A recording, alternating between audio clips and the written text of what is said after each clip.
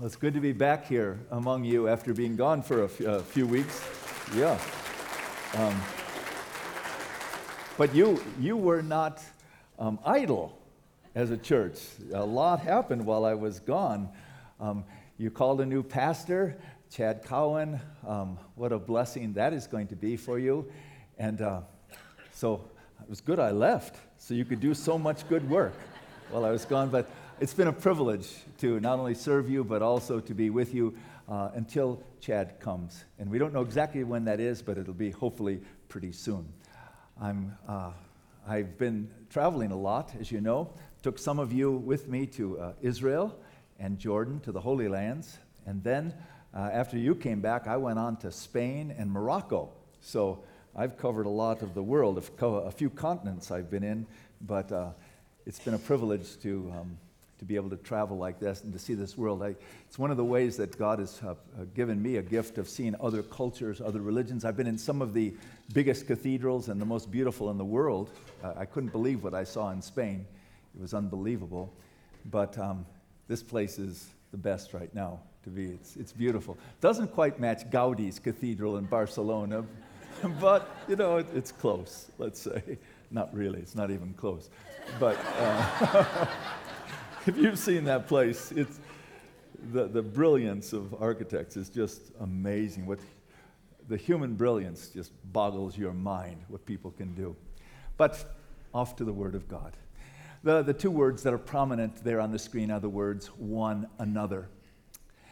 Actually, in Greek, that's only one word in the New Testament, and it appears about 100 times. It's usually given in the form of a command. Do this to one another or for one another. Sometimes it says, don't do this to one another or for one another.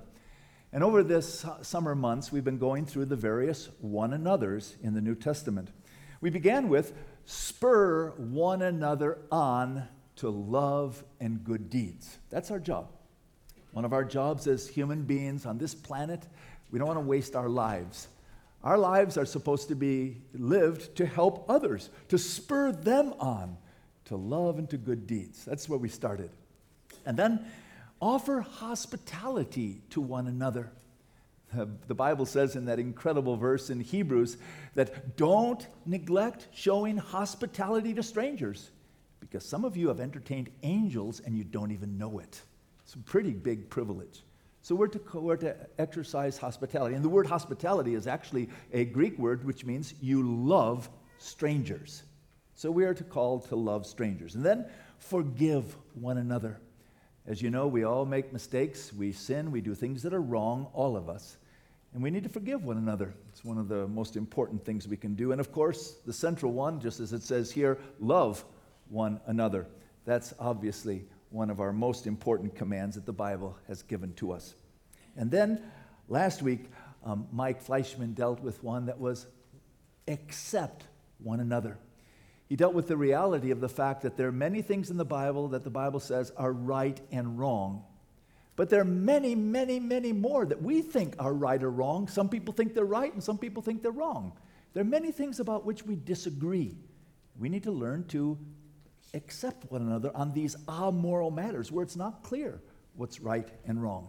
That was last week. And these are just some of the one another's. Now, this morning, I'd like you to take out your wallet. No, we're not going to take another offering. But if you have a $1 bill in your billfold or in your purse or something, take out a $1 bill because this is our sermon today. It's on the $1 bill. Now, if you don't have one, I've got one here for you. That's what it looks like. Now, I'm sure that every one of us have seen hundreds, thousands, tens of thousands of these through our lives. But I would suspect that very, very few of you have turned to the back side of this and looked carefully at it. Now, if you do, you will find that there are 4 mottos written on the back of a dollar bill. 1 in English and 3 in Latin. Let me point them out for you. The first one is quite obvious. You know this one very well. In God we trust. This is actually a rather new motto of the United States. It dates back to 1956 when it was adopted by our Congress as on the great, this is our motto as a country, in God we trust. That one you're probably quite familiar with. Now, if you look at the left side of the bill, you're going to see that it has that pyramid with the I on the top of it, and it has some words above you. And it says Annuit Septis, and below it, it has Novus Ordo Seclorum. Those are the ones it says beneath it. Now, Annuit Septis. You might wonder, what in the world does that mean? Well, it is simply it's a Latin phrase derived from Virgil, which means he favors our undertakings.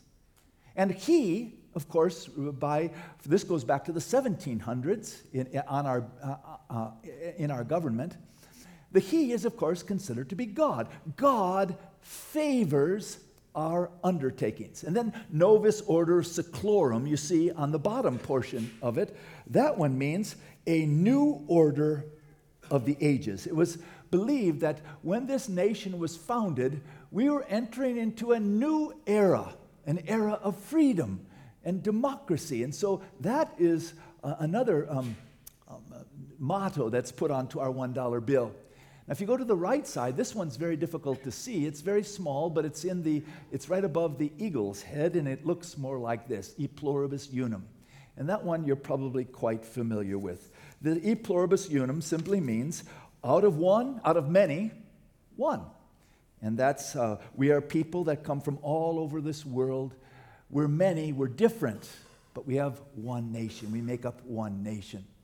Now, you might wonder, what am I doing holding up dollar bills and using these? And I'm supposed to be talking about the Bible. And the reason is this.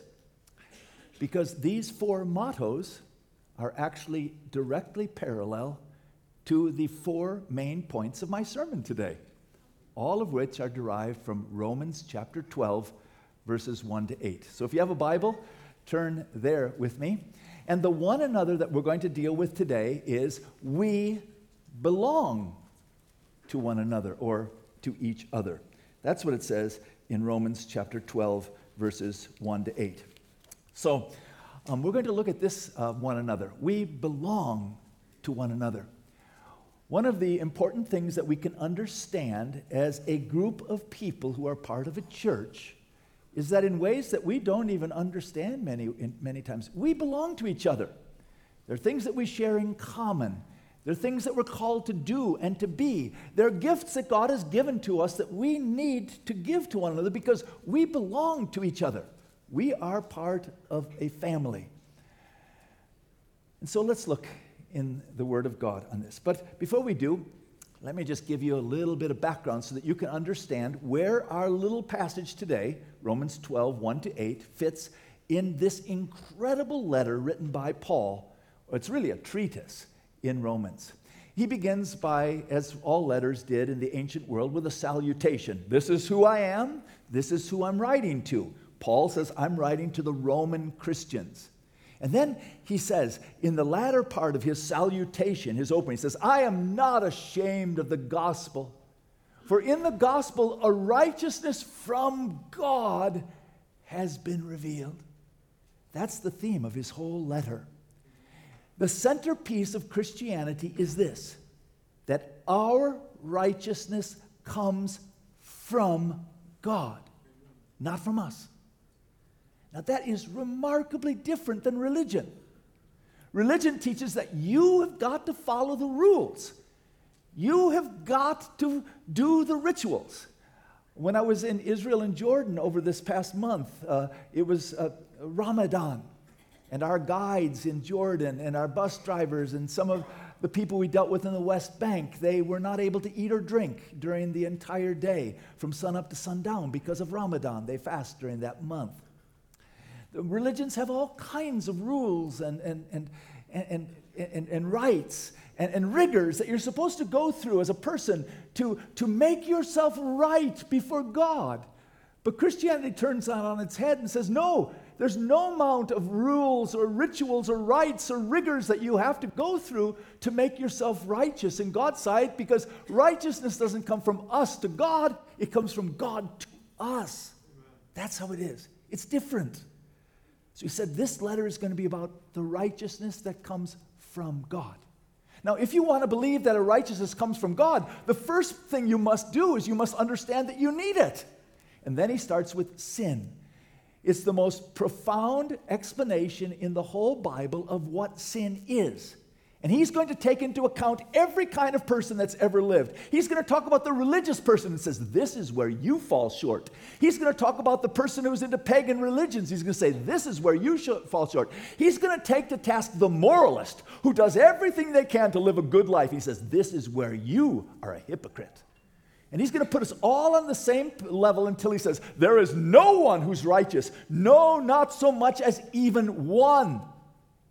Now, you don't get a righteousness from God until you realize you don't have righteousness to give God.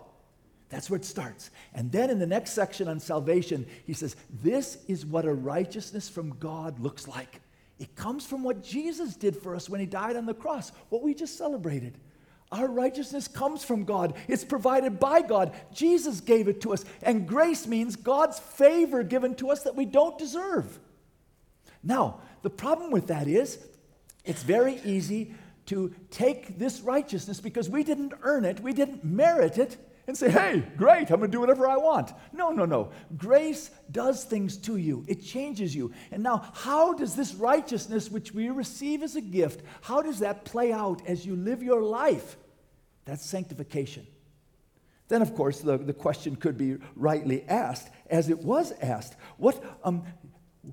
How does this work? How would you defend this righteousness? And that's when he talks about how the sovereign God has played out his righteousness throughout all of human history, and he's continuing to do so. And then in chapter 12, where we turn today, he's now going to turn and say, these are the implications of you who have received righteousness from God. Not you did not earn it. What are the implications of that in the life you live? And basically, we belong to each other. Let's look. The first one we're going to deal with is the motto of our nation: in God we trust. What we're going to look at now is probably one of the most famous verses in the Bible. And here's what it says. Therefore, I urge you, brothers, in view of God's mercy. Now, those four little phrases there, or words, are rather important. The first word is therefore. What Paul has been doing in the previous 11 chapters has been telling us about what this righteousness from God looks like. So now he's going to base his appeal on how we should live based on what God has done for us. You see, as Christians, we don't derive the way we live from our own goodness. We derive it from God's grace. Very different. The motive is different. He says, therefore, based on what God has done, I urge you. Now, Paul is a kind man. He doesn't say, I demand. You better do this or you're in trouble. No fists, no finger shaking. He says, I urge you. He makes a plea. And who is he talking to? Brothers and sisters. We're part of a family. I urge you, family members, in view of God's, the word is mercies. It's plural in Greek. In view of God's mercies. We are the recipient of God's manifold mercies. You see, God always tells us why before he tells us what to do. He's now going to tell us what to do, but he says, this is why. Because of God's incredible grace that he's poured out on you, because God has given his righteousness to you, because you don't have to do this if you don't want. It's because I'm urging you. It's because we're family members. It's because God has been merciful to you. Offer. Now the word offer there is in a Greek tense, which means you do it once. You make a decision. I made a decision 39 years ago when I stood in front of a pastor in a church down in Houston, Texas, and I said, I promise to be faithful to my wife and to love her, to cherish her. I offered. I presented myself. And then I cut off my circulation with this little piece of metal. That's what we do. And God says, you do that too. I want you to offer your bodies as living sacrifices. Now you see, in the ancient world, they knew a lot about sacrifices. In fact, people all over the world know a lot about sacrifices. Some of us who were with us in Jordan, we went to Petra. And on the top of the mountain in Petra is the largest known sacrificial area in the world today. That's where they sacrificed animals, and they had to cut trenches where all the blood flowed down. It was a horrible thing. Can you imagine taking one of your pets and watching as its throat is slit and it's making all kinds of terrible sounds? Thankfully, we don't have to do that. That make me sick. But people throughout all of history have had a sense that the gods are angry. And because the gods are angry, they're angry because we have not followed the gods, and we must offer sacrifices. But God says, no, we don't want dead sacrifices. They don't do anything. Offer yourself as a living sacrifice, holy and pleasing to God. This is your spiritual. Actually, the word there for spiritual means more than that. It doesn't mean just spiritual. It means logical, informed, understanding. This is your thoughtful act of worship. So the first thing God says is, if you are going to understand what it means to live out the righteousness of God, you're the sacrifice now. And you live your life in such a way that is thoughtful. You use your mind, and you recognize that all of your life is an act of worship to God.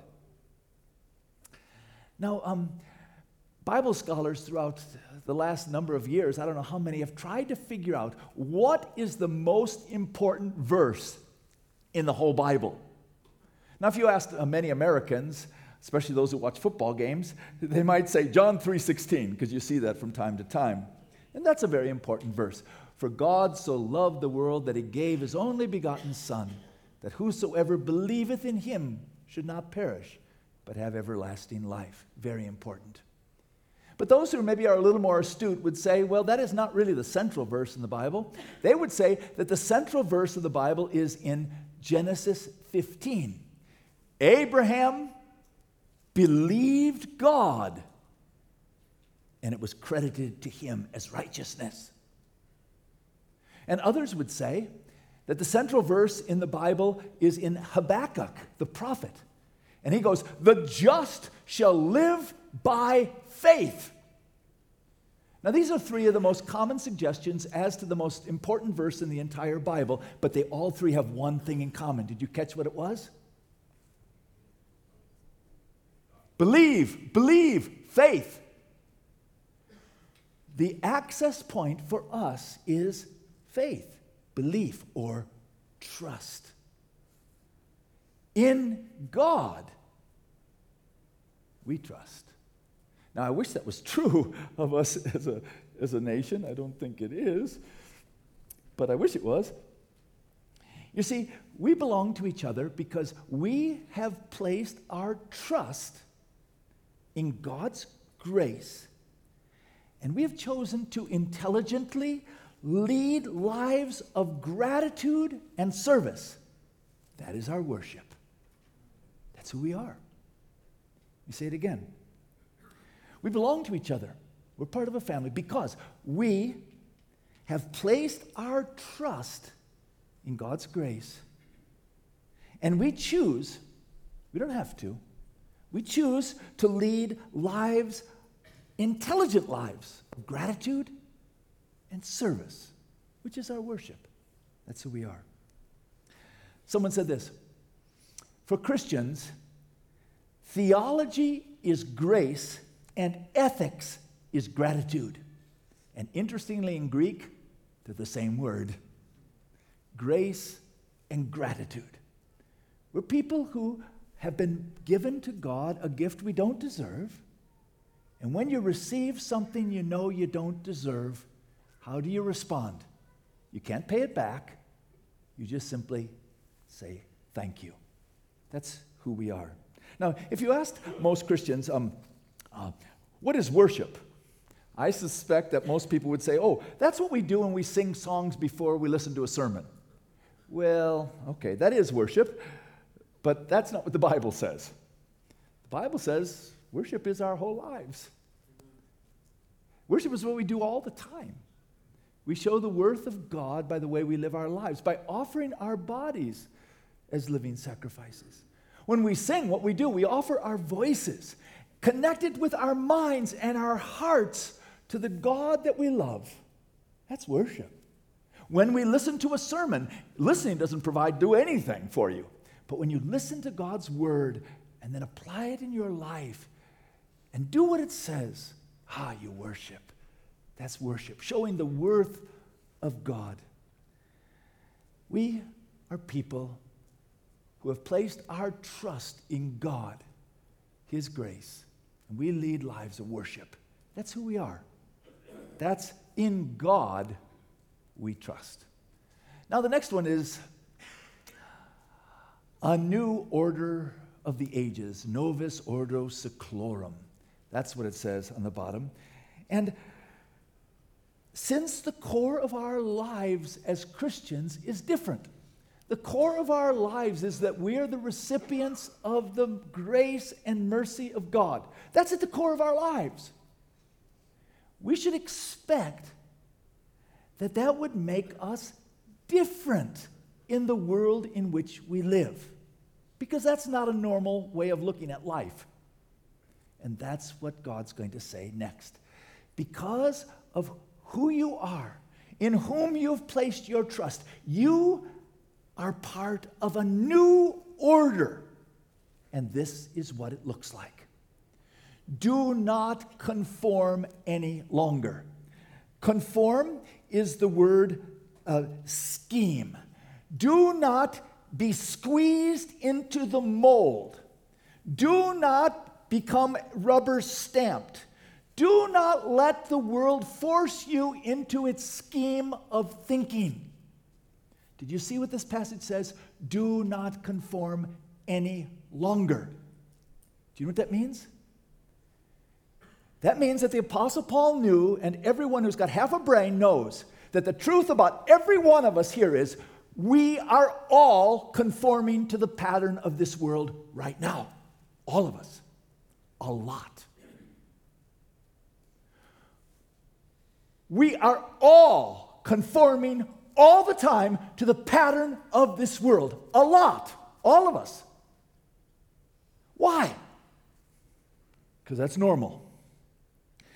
Here's the standard procedure is for us as human beings to conform. We do so quite unconsciously, and this is in the present tense, which means we're always doing it. The norm for all of us as Christians is we are conforming to the pattern of this world.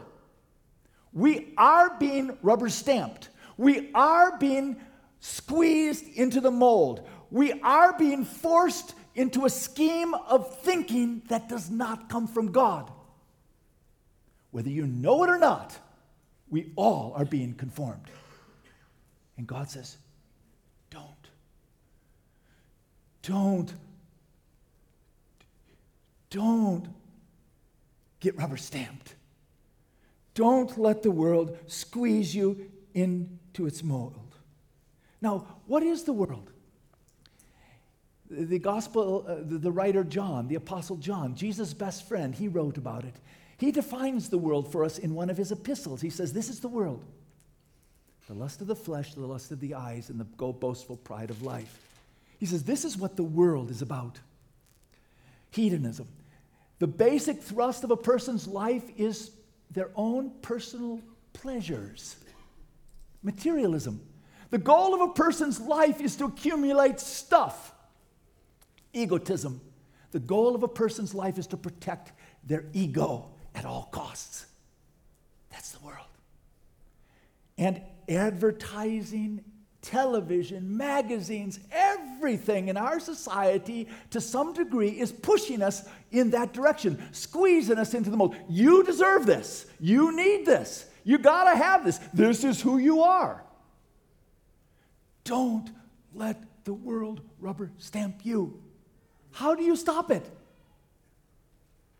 Be transformed by the renewing of your mind. It starts in the brain. The first thing you got to do if you don't want to be conformed to the pattern of this world, if you want to be a new order that God initiated through Jesus, the first thing you got to do is you got to think, which we're not real good at sometimes. You got to use your mind. And the first thing you want to use your mind to is to realize how much you are conforming, how much I am conforming. And then you see that and you say, wait, that's not who I am. I'm made for much more than this. I don't want to throw my life away by being conformed to the pattern of this world, living my life basically for myself. No, I'm worth more than that. I'm worth way more than that. I've been given the righteousness of Jesus Christ that I didn't deserve. Then you will be able to test and approve what God's will is, His good and perfect and pleasing will. And by the way, the words here are all process words. It doesn't happen overnight. The renewing is something you have to do all the time. Now, the world in which we live is rubber stamping us. Here's some ways. You see, our world says, assert yourself. God's word says, walk in the Spirit. Our world says, believe in yourself. Trust your heart. But God's word says, no, trust me. Trust my word. Our world says, protect your ego. God says, no, be people of humility. Freedom, our world says, but God says, no, submission. Happiness, seek your happiness. And God says, no, seek my righteousness. Wholeness. God wants wholeness, not just happiness. And if you're whole, you'll be happy. Hedonism. Live for pleasure. But the Word of God says, no, enjoy God. Live for yourself. Individualism. That, they say, sociologists, that's the dominant value in America, is radical ontological individualism. But God's Word says, no, we're interdependent. We're part of a community. Materialism. Consume. You're a consumer. God says, no, we're stewards. My rights. No, God's mercies. Fulfill yourself. No, give yourself. Live for today.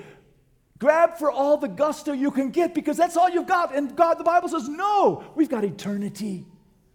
We live for both. We belong to each other as a tribe of thoughtful, countercultural Christ followers. That's who we are. That's pretty important to remember. We're different, but this is the new order. We're bought by grace and we pursue goodness, which means we follow Jesus. He's our leader.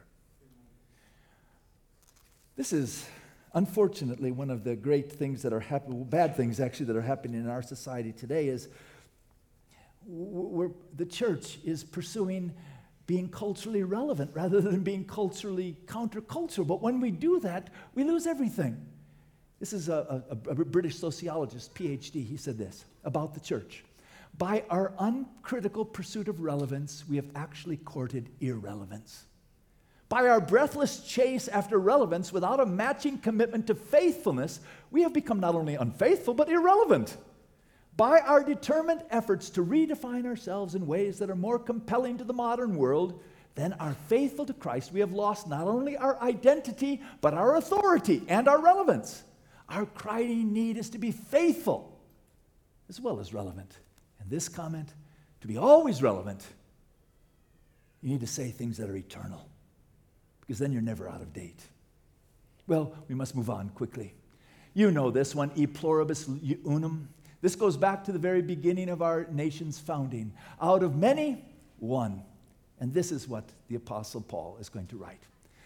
For by the grace given to me to every one of you, do not think of yourself more highly than you ought, but rather think of yourself with sober judgment in accordance with the measure of faith God has given you. It seems to me that this is the best verse in all the Bible on what humility really means. Humility does not mean putting yourself down. It is not that. It does not mean groveling. That is the opposite of humility. Humility simply means you're honest with yourself. You realize who you are and you know what you're not.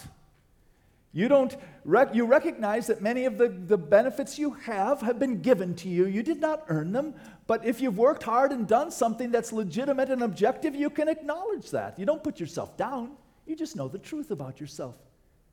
But if we're going to be people who understand that we belong to each other, this is one of the most important qualities we can ever have. It's one of the highest virtues in the Bible. It's humility. He says, this is how we're... Just as each one of us has one body with many members, one body, but I've got arms, legs, etc., and these members do not have all the same function, so in Christ, we who are many form one body, and each member belongs to all the others. That's who we are. Now, can you imagine what a human body would be without humility? Let's try it out. My legs are irrelevant. I don't need legs because my arms are strong. I've been lifting my biceps. I've been working on my biceps. Soon you can't stand anymore. What good are your biceps if you can't stand? Or if you belittle any part of your body, or if one part says, I'm more important than the rest of my body, the rest suffers. No, you can't do that. Though we are many, and we are different, we are one. That's the genius of our nation. As you know, what we're going through today as a nation, it's grievous. Because in truth, we're a nation of immigrants. All. My family, I'm only a third generation in this country, having come from Norway. Out of many, different, we're one nation. And as Christians, we're different in many, many ways, but one. Well, the question, of course, is, do I belong? And if in fact you're a recipient of the righteousness of the Lord Jesus Christ, you're a recipient of God's grace and mercy, you do belong. And if you do, God favors our undertakings. Because now he's going to end this portion by saying we have certain gifts. And the word gift in the Bible means God's favor. Here's what it says. We have different gifts according to the grace. Grace means God's unmerited favor given us. If a man's gift is prophesying, let him use it in proportion to his faith. If it is serving, let him serve. If it is teaching, let him teach. If it is encouraging, let him encourage. If it is contributing to the needs of the saints, let him give generously. If it is leadership, let him govern diligently. If it is showing mercy, let him do it cheerfully. He's just saying that if God has given us gifts, and these gifts are all different, these gifts are gifts of God's favor, which he's given to us so that we can help one another. And if he's given you a gift, use it. But beware, every gift has a downside to it. You can be a person who shows mercy, and then after a while, a merciful person realizes that you're getting used, and you get jaded, and you don't want to do it anymore. Be careful. Or a person that gives, but gives generously and generously. After a while, you say, "What? I'm tired of giving." Because it's no, God loves a cheerful giver. Give generously. As if you don't have your left hand and your right hand don't know what you're doing. Offer your bodies as a living sacrifice. This is true worship. Do not be shaped by this world. Do not think of yourself more highly than you ought. And your talent is God's gift to you. But what will you do with it is your gift back to God and to one another. We're about to enter a new era as First Baptist Church with a new senior shepherd. And one of the most important things we can learn as we prepare our hearts for the coming of this new man is that we belong to each other. We're part of a body. And your presence, your involvement is extremely important, as is your giftedness, as is your humble heart, as is your recognition of the receiving the righteousness of God. Those are all necessary. And may the virtues that are part of realizing that we belong to each other be ours as we look forward to this new phase. Let's pray. Heavenly Father, thank you. Thank you for the incredible truth of your word, the beauty of being the recipients of your righteousness and belonging to one another. May the sense that we belong to each other grip us deeply, profoundly, in such a way that this church walks together into the future you have for us, for your glory and for great good. Pray in Jesus' name. Amen. Please stand with me as you're dismissed this day. May God's grace and the goodness of the Lord Jesus Christ and the fellowship of God's Holy Spirit and his empowerment be with you as you leave this day, recognizing that we belong to each other. God bless you.